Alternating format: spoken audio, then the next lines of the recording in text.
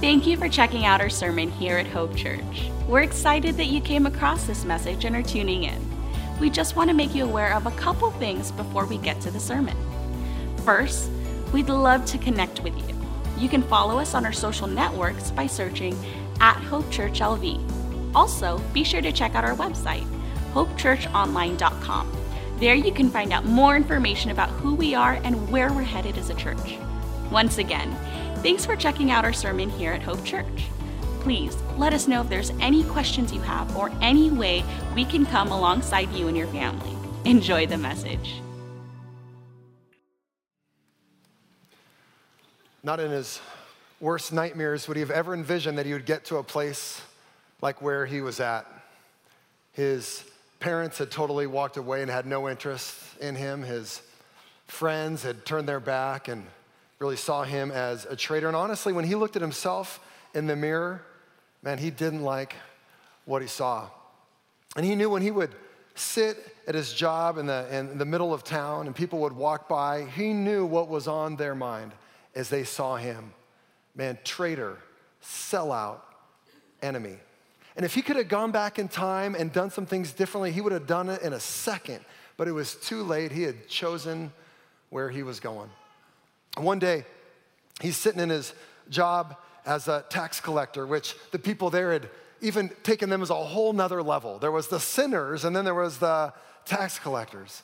And he's sitting there, and there's a commotion of a lot of people coming towards where he's at, and he asks around and finds out it's this guy named Jesus, who he'd heard of, but he'd never seen before. And he's kind of watching from the outskirts of this group as hundreds of people are watching Jesus. And as Jesus is speaking, he gets interrupted. And these people come up with this paralyzed man on a mat, and Jesus allows the interruption to happen and simply looks at the man and says, "Your sins are forgiven." And Matthew, this tax collector from his table, he's not expecting that, and he laughs out loud. You know those times you laugh louder than you expected, and people from all over look over at him, as well as Jesus. And he's immediately embarrassed, slinking down into his seat. But then Jesus looks back at this man and says, "Hey, just to show you that the Son of Man can forgive sins," he turned to this man and said, "Get up and walk." And this man who'd been born paralyzed jumps out this mat and starts dancing around, and people are going crazy. What just happened? And Matthew at his table is going, what in the world? And then he looks up, and Jesus is standing right in front of him. And he's looking right at him. Matthew kind of looks around and he says, "Is this really happening?" And Jesus comes and puts his hands on the table, leans in close and says, "Follow me." And Matthew, not really knowing who this Jesus is or where they'd be going or what they'd be doing or why he would select him out of this group in the first place, instinctively stood up and followed Jesus, believing that this was probably the most important invitation that had ever been given to him in his life. Good morning, everybody. My name is Jim, and I am pumped to be here with you guys. And I believe that the invitation that Jesus gave to Matthew is a similar invitation he's gonna give to us today. And as it was life-transforming to this tax collector, it's gonna be life-transforming to us in this room. And when I think of the word invitation, I immediately think back to my senior year in high school. All my buddies were going to the prom, and honestly, there just wasn't a girl that I wanted to spend a couple $100s on. And so I was like, no, I'm not going. But they just kept on like, come on, you gotta go, you gotta go. So finally I said, okay, I'll make a deal. I'll ask one girl, and if she says yes, then I'll go. But if she says no, then leave me alone. They said deal. So I decided if I'm gonna do it, I might as well go for broke. So I decided to ask this girl who sat next to me in my math class. We weren't really friends, but most guys in the school would have said that she was the prettiest girl in the whole school, like way out of my league. You gotta remember, I wasn't the incredible physique of a man you see in front of you now when I was back in high school. And so I tracked down her phone number and I called her because I wasn't man enough to do it in person. I said, "Hey, this is Jim Britz from your math class." You know, we hadn't really talked much. And I said, "How are you?" She said, "Good." And I thought, that's enough small talk. So then I said, "Hey, I was wondering if you'd like to go to the prom together." And I intentionally said together instead of with me, because I thought if I said with me and she said no, she was rejecting me. But if I said together and she said no, she was just rejecting the thought of us being together. And that didn't sound so bad. So I asked her that, and there was silence on the other side of the line. 1 1,000, 2 1,000, 3 1,000, 4 1,000, 5 1,000. And finally she said, sure, why not? Which in that pace, I should have probably had my hands up in the air like, touchdown, no way. But instead, these are the words that came out of my mouth. You know, sure, why not's not gonna cut it for me. I'm gonna need either, Jim, I would love to go to the prom with you, or Jim, no thank you, but I appreciate you asking. Silence. 1 1,000, 2 1,000. Have I told you, by the way, that I was in the corner of my room turning blue? I haven't breathed once in this conversation, lying in the fetal position.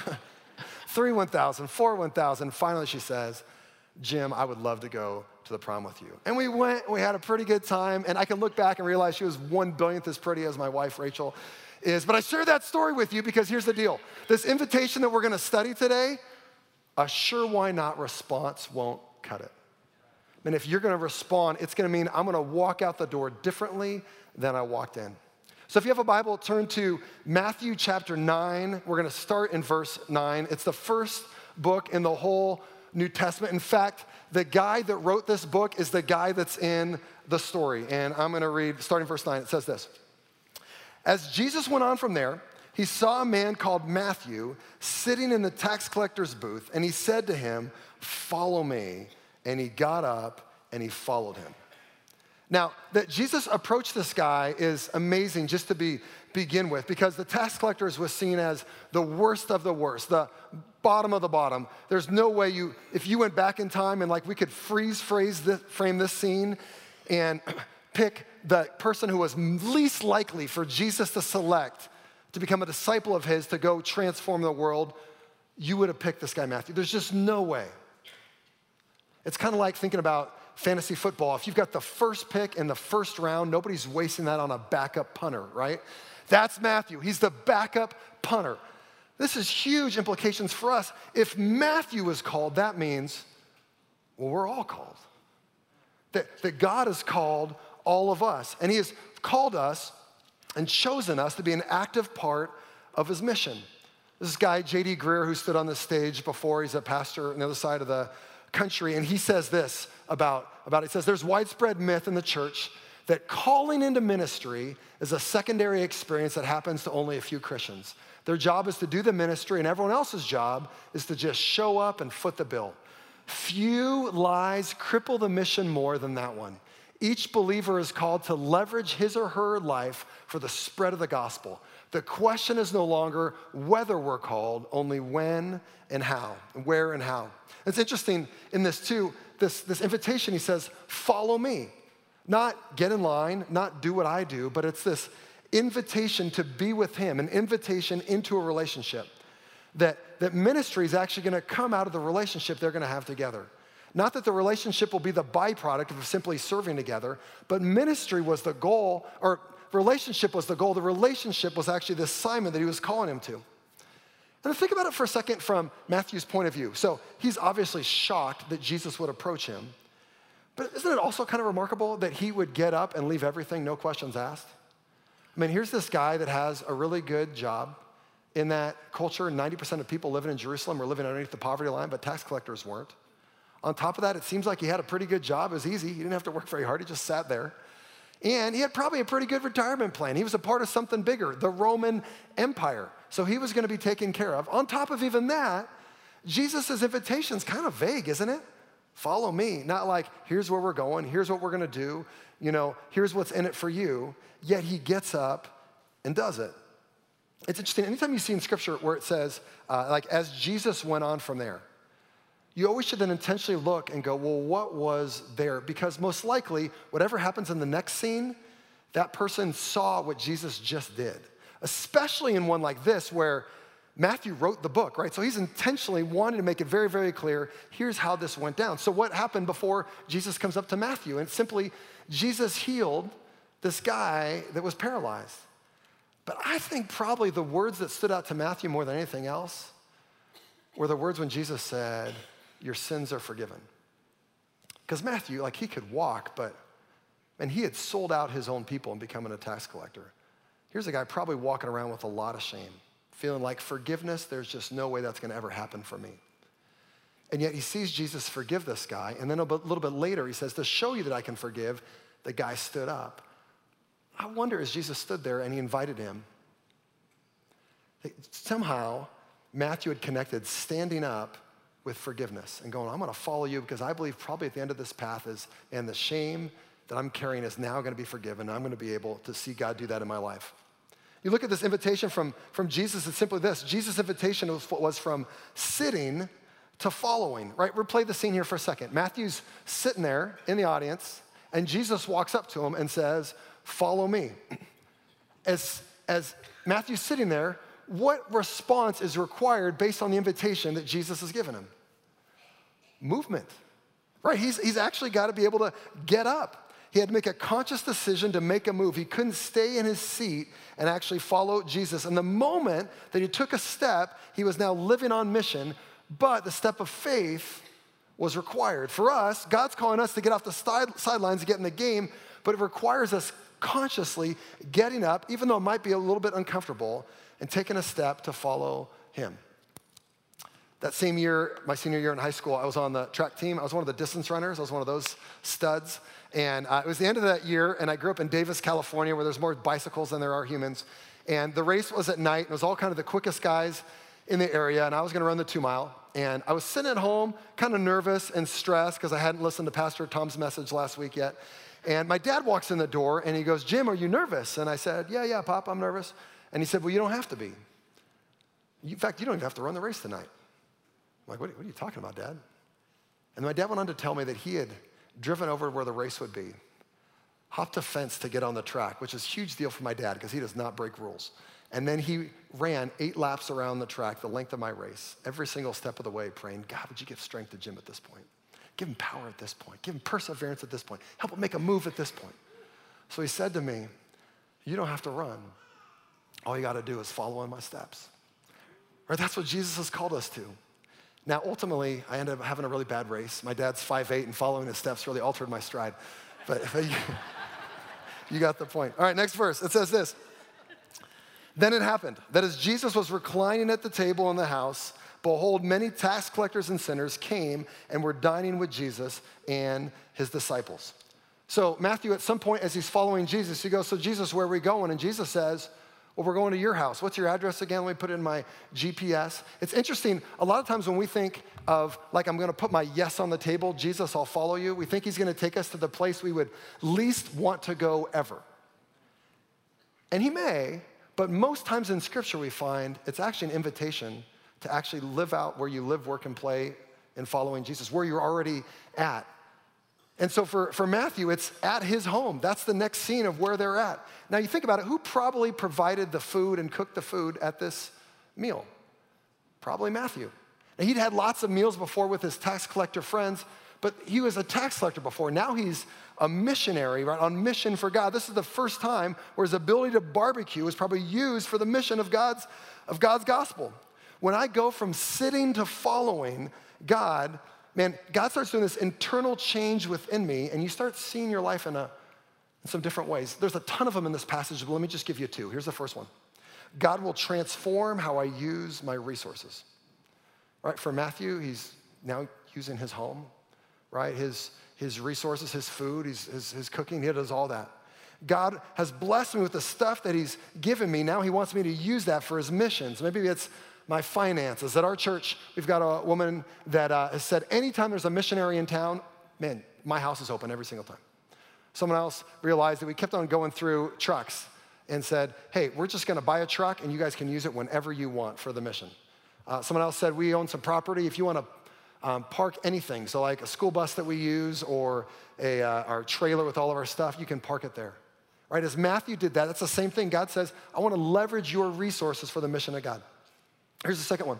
God will transform how I see my relationships. Right? He probably had many meals before with his tax collector buddies, but this is the first time where they had religious leaders join them.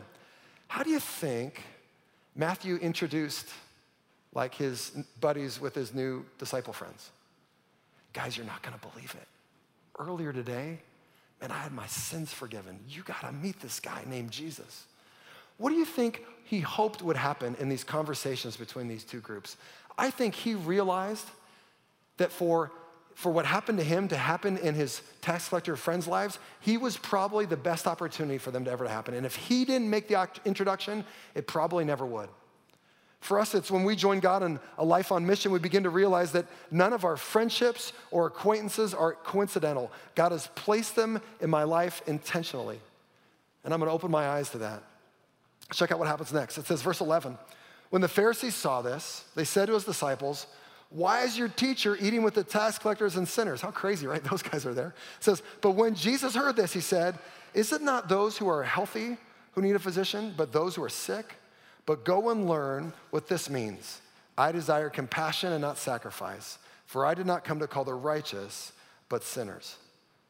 Jesus shares what his whole mission is about. He's a spiritual doctor rescuing wounded and sick people, physically and spiritually, meaning he came for you. Right? He came for me, and he didn't come to judge or to pile on rules that we could never attain to. Instead, man, he came to rescue us. Think about this. For Matthew, what if after that meal, one of his tax collector buddies stuck around and said, hey, Matthew, hey, what happened to you earlier today? Do you think that could happen to me? How much joy do you think Matthew got of being able to share this with his friend? For Matthew, after leaving that, then he goes on this amazing journey of following Jesus for the next 3 years where they do all kinds of crazy stuff and miracles and raising people from the dead. And for Matthew, he would have heard this message over and over and over and over and over and over again. Jesus would have preached every single day on the kingdom of God, where things are as they should be, as God made them to be. In fact, throughout the New Testament, it's mentioned well over 100 times. Over a third of the times it's mentioned is in the book of Matthew. Remember, Matthew wrote this thing. So it starts with, follow me. And then for 3 years, he hears Jesus talk and live out the kingdom of God.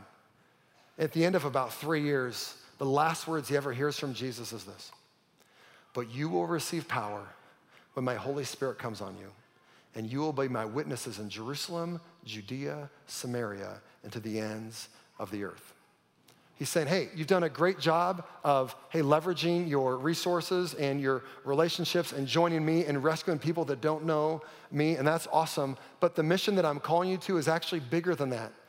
It's to Judea and Samaria, meaning to the whole region of where we live, and if that's not enough, to the ends of the earth. And the same thing that Jesus said to his disciples then, he says to us. And I love how Hope Church describes it. We say, so our mission is to reach Las Vegas, the West, and the world. And if you're a follower of Jesus, then you've been called by God, and he wants you to make an impact where you are, but not just in your city. He wants you to make an impact in our region and in the world, which makes you then start asking some questions. Like, do you believe that how you came here to Las Vegas, that God had some intentionality in that? Like he strategically brought you to Las Vegas and to maybe Hope Church? Or do you believe it was just kind of accidental and it just happened? My guess is a lot of us in the room would say, man, I think there was some intentionality. In fact, as I look back and see the fingerprints of God all over the place, he was directing me to where I'm at right now. Think about the amount of resources and money and invitations and all the things that took place to get you to be here in Las Vegas now. The jobs, the opening up of a house, even somebody to invite you to be a part of this community here at Hope, all those things, right? It's a massive work to get you where you are. And there's gonna be like 3,000 people here at Hope this weekend. And God strategically, intentionally did that for all these people. I mean, think of the probably billions of dollars it took to get this group in this room. I know there's tons of languages that are spoken here at Hope in here right now, meaning this: God must be up to something massive that he would go to that kind of work to get all of us together. And that's what we're spending the next 2 weeks talking about. What does God want us to do together to reach the West? And then next week, what does God want us to do together to be able to reach the world? And so as we talk about the West, then we need to know a little bit about it. And here's a quote that's been said a couple of times here at Hope, but it's become kind of one that I've really latched onto. It says, recent research indicates that only 3 other nations, China, India, and Indonesia, have more unbelievers within their borders than the United States.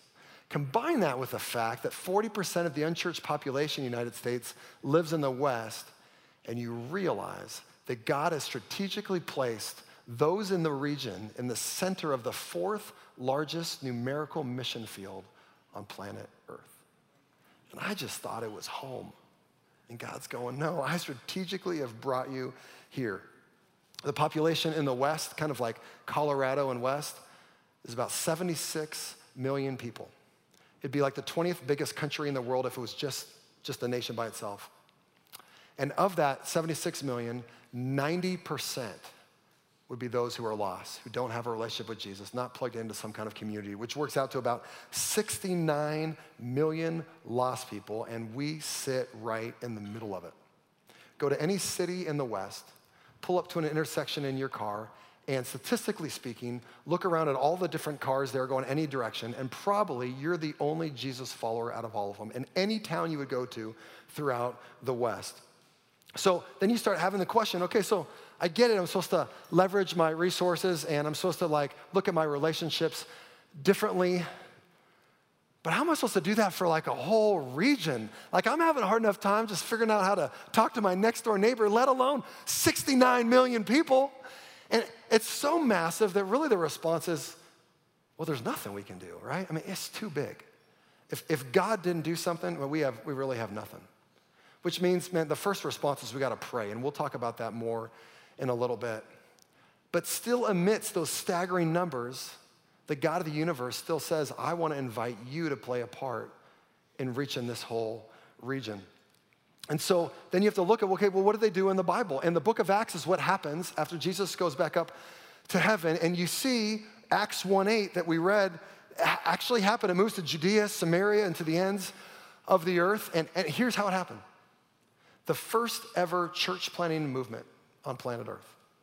Churches started getting planted in all these different cities, places where people never knew God before, there never were churches before, churches planting churches, planting churches. And the same way that God moved then is the same way that God is moving now. There's this really famous pastor named Tim Keller, and he says this quote. He says, the vigorous continual planting of new congregations is the single most crucial strategy for one, the numerical growth of body of Christ in any city, and two, the continual corporate renewal and revival of the existing churches in a city. Nothing else, not crusades, outreach programs, parachurch ministries, trunk or treat, growing mega churches, congregational consulting, not church renewal processes will have the consistent impact of dynamic, extensive church planting movement. This is an eyebrow-raising statement, but to those who have done any study at all, it is not even controversial. And here's the good news, is that you're part of a church that's known this from day one. In the 16 years of Hope, we've got to see over 40 churches planted all throughout the West. Man, it's just so exciting. And I gotta tell you, and I'm part of it. I asked Vance as a church planter, I said, Vance, will you be my pastor? And every Monday as I go for a run, kind of exhausted from the day before, listen to the message. So I'm part of the Hope community as well. And when I heard him talk about this next vision of the next 15 years and this idea of lowering lostness in the West by 1%, I was like, what? I started doing some math. That's 750,000 people coming to know God somehow through the ministry that happens here at Hope. 750,000 people. I mean, can you even imagine? And I kind of can, because I'm one of those church plants, and I got to tell you, when we planted Parkside 3 years ago, it's been this amazing experience, and it's also been really hard. It's tough. This morning, I got to sleep in. Normally, I got to help setting up at 7 a.m. at the elementary school where we're at, and start doing the numbers. If we were to plant churches of 250 people, which is a really healthy church plant, what you're experiencing right here at Hope, this is not normal. If we were to do that, it would take 3,000 church plants to reach that 750,000 people in the next 10 to 15 years. There's gonna be about 3,000 people here at Hope this weekend, including the babies in the nursery. So here's one way we could do it, is if simply every single person here, whether you're 90 or 2 weeks old, we just all spread out around the West after today and went and did that and all planted a church tomorrow, we'd be done. Anybody hands up? You ready to roll? Okay, yeah, that's probably not good parenting advice either, so don't go send your kids off doing that. So plan B is we realize it's not gonna happen through addition, right? If we just go, let's plant a church here, let's plant a church here, and plant a church here, the only way this could possibly happen is through multiplication, right? We're gonna plant churches that plant churches that plant churches that plant churches. On top of that, we've got to partner with churches that already existed that have just never thought multiplication, and we've got to inspire them with this DNA of you actually need to be a part of something bigger than your own church. Did you know only 4% of churches in North America have ever helped plant a church?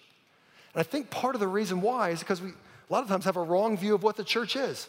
This is kind of Hope's definition of a church, and I love it, the local church. The gathering place to teach about the king and kingdom living, and the launching pad for the expansion of God's kingdom locally and globally. So the church is not a building. It's a community of people on mission like Matthew, working together. We're not at a church right now. We are the church. And when we walk out, the church is on the move. When Jesus used the word church, he used the word ecclesia, which meant movement. It had never been used in a religious sense before Jesus started using that word. So Jesus' followers are not simply members of a church, they are citizens of a kingdom that is alive and expanding all over the world. And God wants to invite us from sitting to following and come alongside and reaching the people around us and our relationships and our resources. But he also wants us corporately to come together and be a part of something bigger than we could ever imagine.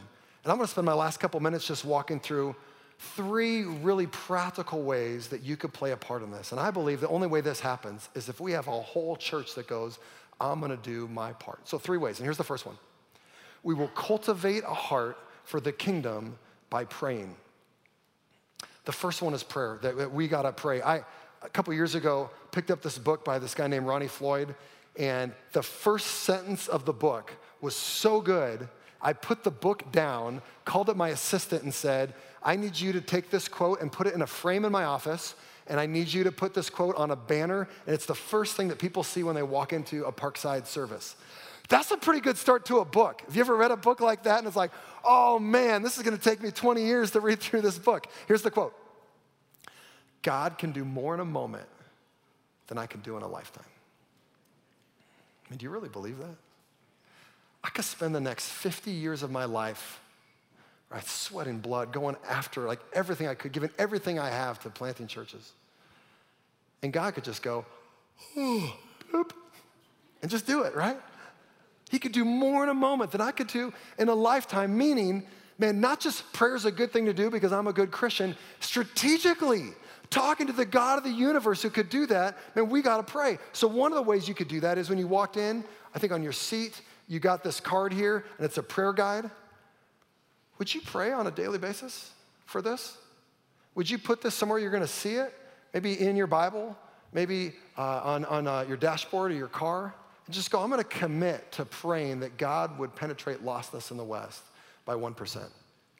If you're a small group leader, I wanna encourage you after the service to go out to the tent, and there's a place you could sign up. Your small group could adopt one of our church plants. We're gonna intentionally get to know the people in this church plant, and we're gonna pray for them specifically. And when they're in town, hey, we're gonna have them over to eat and really get to know them. I got adopted in between the last service. I'm already taken, sorry. But man, prayer's the first one. Here's the second. We will prioritize the kingdom by sending. And there's a couple ways the sending could take place for you. One is that you would be a church planner missionary. You'd be a church planner. I was at Summit Church where J.D. Greer is the pastor in Carolina a couple weeks ago, and one of the things they said was, we realized a couple years ago that we had to get out of the church planning business and we had to get into the leadership development business. We got to raise up leaders. You might be sitting here going, yeah, I'm not going to be a church planner. That's just not me. And let me just say, okay. But that's probably exactly what Matthew would have said when Jesus leaned across the table at him. But then he followed Jesus for 3.5 years. At the end of 3.5 years, Matthew became one of the biggest world changers this world has ever seen. So who knows? So we want to actually raise up people for this, and we've got a couple ways we do that. One is this thing called M3. It's a 3-day intensive where we teach everything we've ever learned about church planting in the last 16 years, and we do it here at Hope 4 times this next year. If there's a 1% chance in your heart you're going, I wonder if I could do that. Could it be that Jesus is kind of like sitting on your lap going, bah, bah, bah, bah, bah, bah, bah, bah, do I have your attention? I brought you here for this moment. And you would simply go, okay, I'll sit through this 3-day intensive. M3 stands for Make Disciples, Multiply Churches, Pray for Movement. And it might be at the end of it, you go, yeah, that's not my thing. Or it could be, man, that's the first step to a journey you had no idea God had in store for you. Another thing we have, it's through our denomination, is called a church planning pipeline. And they have these 3 courses called L1, L2, L3. And for 9 months at a time, you have about 2 hours a week of online work. And the first year is more kind of theology training. And then if you go beyond that, then it's more leadership training. And then after that, it's church planning training. And you meet with a group once a month. And so here at Hope, I know there's a bunch of people that are going, I'm not going to plant a church now, but maybe 3 or 4 years from now, if I had some training. We've got people at Parkside who are starting that at January. And you could, go to the tent. They'd love to sign you up for something like that. So first could be maybe you're the church planner. A second could be that you'd actually just go, well, I'm going to be a launch team or core team member. Josh Carter shared in the video about they couldn't have planted the church without a core team. When we planted Parkside, I thought that the best thing that we'd have to celebrate at the end of year 1 would be all the people that we saw come to know Christ and get baptized. And it was cool. We saw a lot of people. But at the end of year 1, we had a special service. It was our last week in the school. We had outgrown it. And so I got up in both of our services and did a 5-minute, here's the story of Parkside. And then I said to the people, you're the sermon. What's God done? And we passed the mic around and people shared all these awesome stories. And this one guy named Jake, who my wife and I had played a part in helping him and his wife come to Christ earlier on, he stood up and he said, a couple weeks ago, I was driving through town late at night. I had a late softball game. And I came up to this intersection where there was an illuminated cross at another church. And I just started to cry. And he's like, get it together, Jake, what's going on here?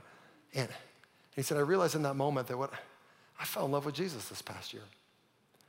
And I realized this, that having people plant a church with me was the best discipleship thing I'd ever done for anybody, ever. Maybe Jesus would want you to be part of a church plant. Even here in Las Vegas, you don't even have to move because we want to penetrate lostness in the city. Maybe part of it is because he wants you to step out of your comfort zone and he wants to do a massive work in you. You could be part of a team. Maybe even a step easier than that would be, a first step would be, hey, I'm gonna be a part of a missions trip this next year to one of our church plants in the West. We're gonna send out teams all throughout the West. There's a team coming to Parkside and Oceanside. I think there's a team going to Hawaii. That sounds like suffering. And you just go for a week and be used by God to help this church plant, and you are playing a part of this massive movement of what we're doing. So first is pray. Second is be involved in sending. And the third is this. We invest in the kingdom by giving. I love this line that you guys say here at Hope all the time, that you don't give to hope, you give through hope to impact Las Vegas, the West, and the world. We stole it at Parkside. We say it every single week there. We just say North County. It's good. And I've been so inspired by stories that Vance has shared about in the early years and even now where Hope has taken large amounts of money, sometimes like a whole week's offering, and just given it away because God said to. So as we're kind of learning kingdom living, we're a young church meeting in a school and don't have a huge budget, and we're learning this a couple weeks ago with all the hurricanes going on. I felt as I was watching the news, God said, Jim, you need to give this week's offering completely away to some church plant that's doing awesome ministry in Houston and some church plants that's doing awesome ministry in Florida. I was like, I'm not gonna do that. But I called up our stewardship team so they could talk us out of it because financially we can't do that. And they said, yeah, that's ridiculous. Let's do it. And so we did it. And I shared a couple days before to our church, hey, okay, we're gonna do this thing. And we had this massive offering come in. And to be honest, here was my response. This is so great. Oh, man. But really, we got to give it all away? Oh, man. So I'm not perfect. And so then we gave it to, God connected us to a church plant that was 3 years old, just like us, that met in elementary school in Houston, and a 3-year-old church that met in elementary school, just like us, in Florida. And they used it to help all kinds of people going through suffering. And then the next couple weeks, we've had these massive offerings coming out of nowhere. God provides, right? When you step out, he's got so much more to give. And I guess I just say this. Well, yeah. If you participate with God in giving to penetrate lostness in the West, don't worry. God's got you. He's going to provide for you, and you're going to see him do amazing things. So pray and send and give. Now think about this for Matthew. So this invitation from sitting to following. Probably the best invitation he ever got in his life, right? Probably the best move he ever made in his life. But we gotta move. So what role will you play in reaching the West? And here's the deal, it's a confession. I'm an expert at getting challenged to do stuff and doing nothing about it. Anybody else like that? I'll hear a message on a Sunday and be like, oh man, my whole life's gonna be changed because of this. And then on Wednesday, I'm like, I don't remember what the sermon was about. And I preached it. It's so easy. And so if we walk out of here and we don't do anything right away, from experience, what I've found is it just becomes a blur. If we don't have a conscious way of, here's how I'm gonna walk out the door different than I walked in, this is not gonna stick. So I wanna give you some time to respond, because here's the deal. Sure, why not won't cut it to this invitation that God's given us. So close your eyes here for a moment. And imagine that you're sitting at a table just like Matthew was. And Jesus shows up right in front of you, puts his hands on the table, leans in, and says, follow me. What's the first thoughts on your brain? What's the first thing that comes to mind as he does that? And if it's reasons why you can't, I'm just so busy. That's just not my thing. I'm new to this whole thing. If you knew my past, all things Matthew could have said, but if those things come to your mind, would you just take a moment and confess those to God? God, I'm sorry. And then would you proactively just tell him, God, I'll pray. If you're calling me to somehow reach the West, I will pray. In fact, and I'll give. Even though it doesn't make sense in my financial picture right now, God, I'm gonna trust you in this and I'm gonna give and somehow play my part in that way. And God, if you call me to go, I'll go. I'll play my part. For some of you, your application is gonna be today as we walk out of the service to literally stand up, walk to the tent, and just sign up somewhere. Just put your name down somewhere and someone's gonna follow up. Some of you, as you're sitting at this table, you're going, I actually feel just like Matthew. I'm unworthy. God can never forgive me. I've got too much shame that I'm carrying around and all this stuff. And his invitation isn't so much to come and do this stuff with me, it's to come be with me. It's an invitation to a relationship with him. And here's the good news. Christianity is not about getting your junk together and then coming to him. It's about admitting that you got junk and then bringing it to God. And your move is to literally stand up during this next song and find one of the pastors sitting up front and just say, I need Jesus. And your whole eternity could be changed and your forgiveness could be given to God just like that. Or some of you, you just got a lot of stuff in your mind right now going, well, what do I do? Man, come to one of these pastors and they would love to pray for you. Can you imagine what God wants to have in store for us? God, take this time. Help us respond as we sing loud and do what you're telling us to do. Pray these things in Jesus' name. Amen.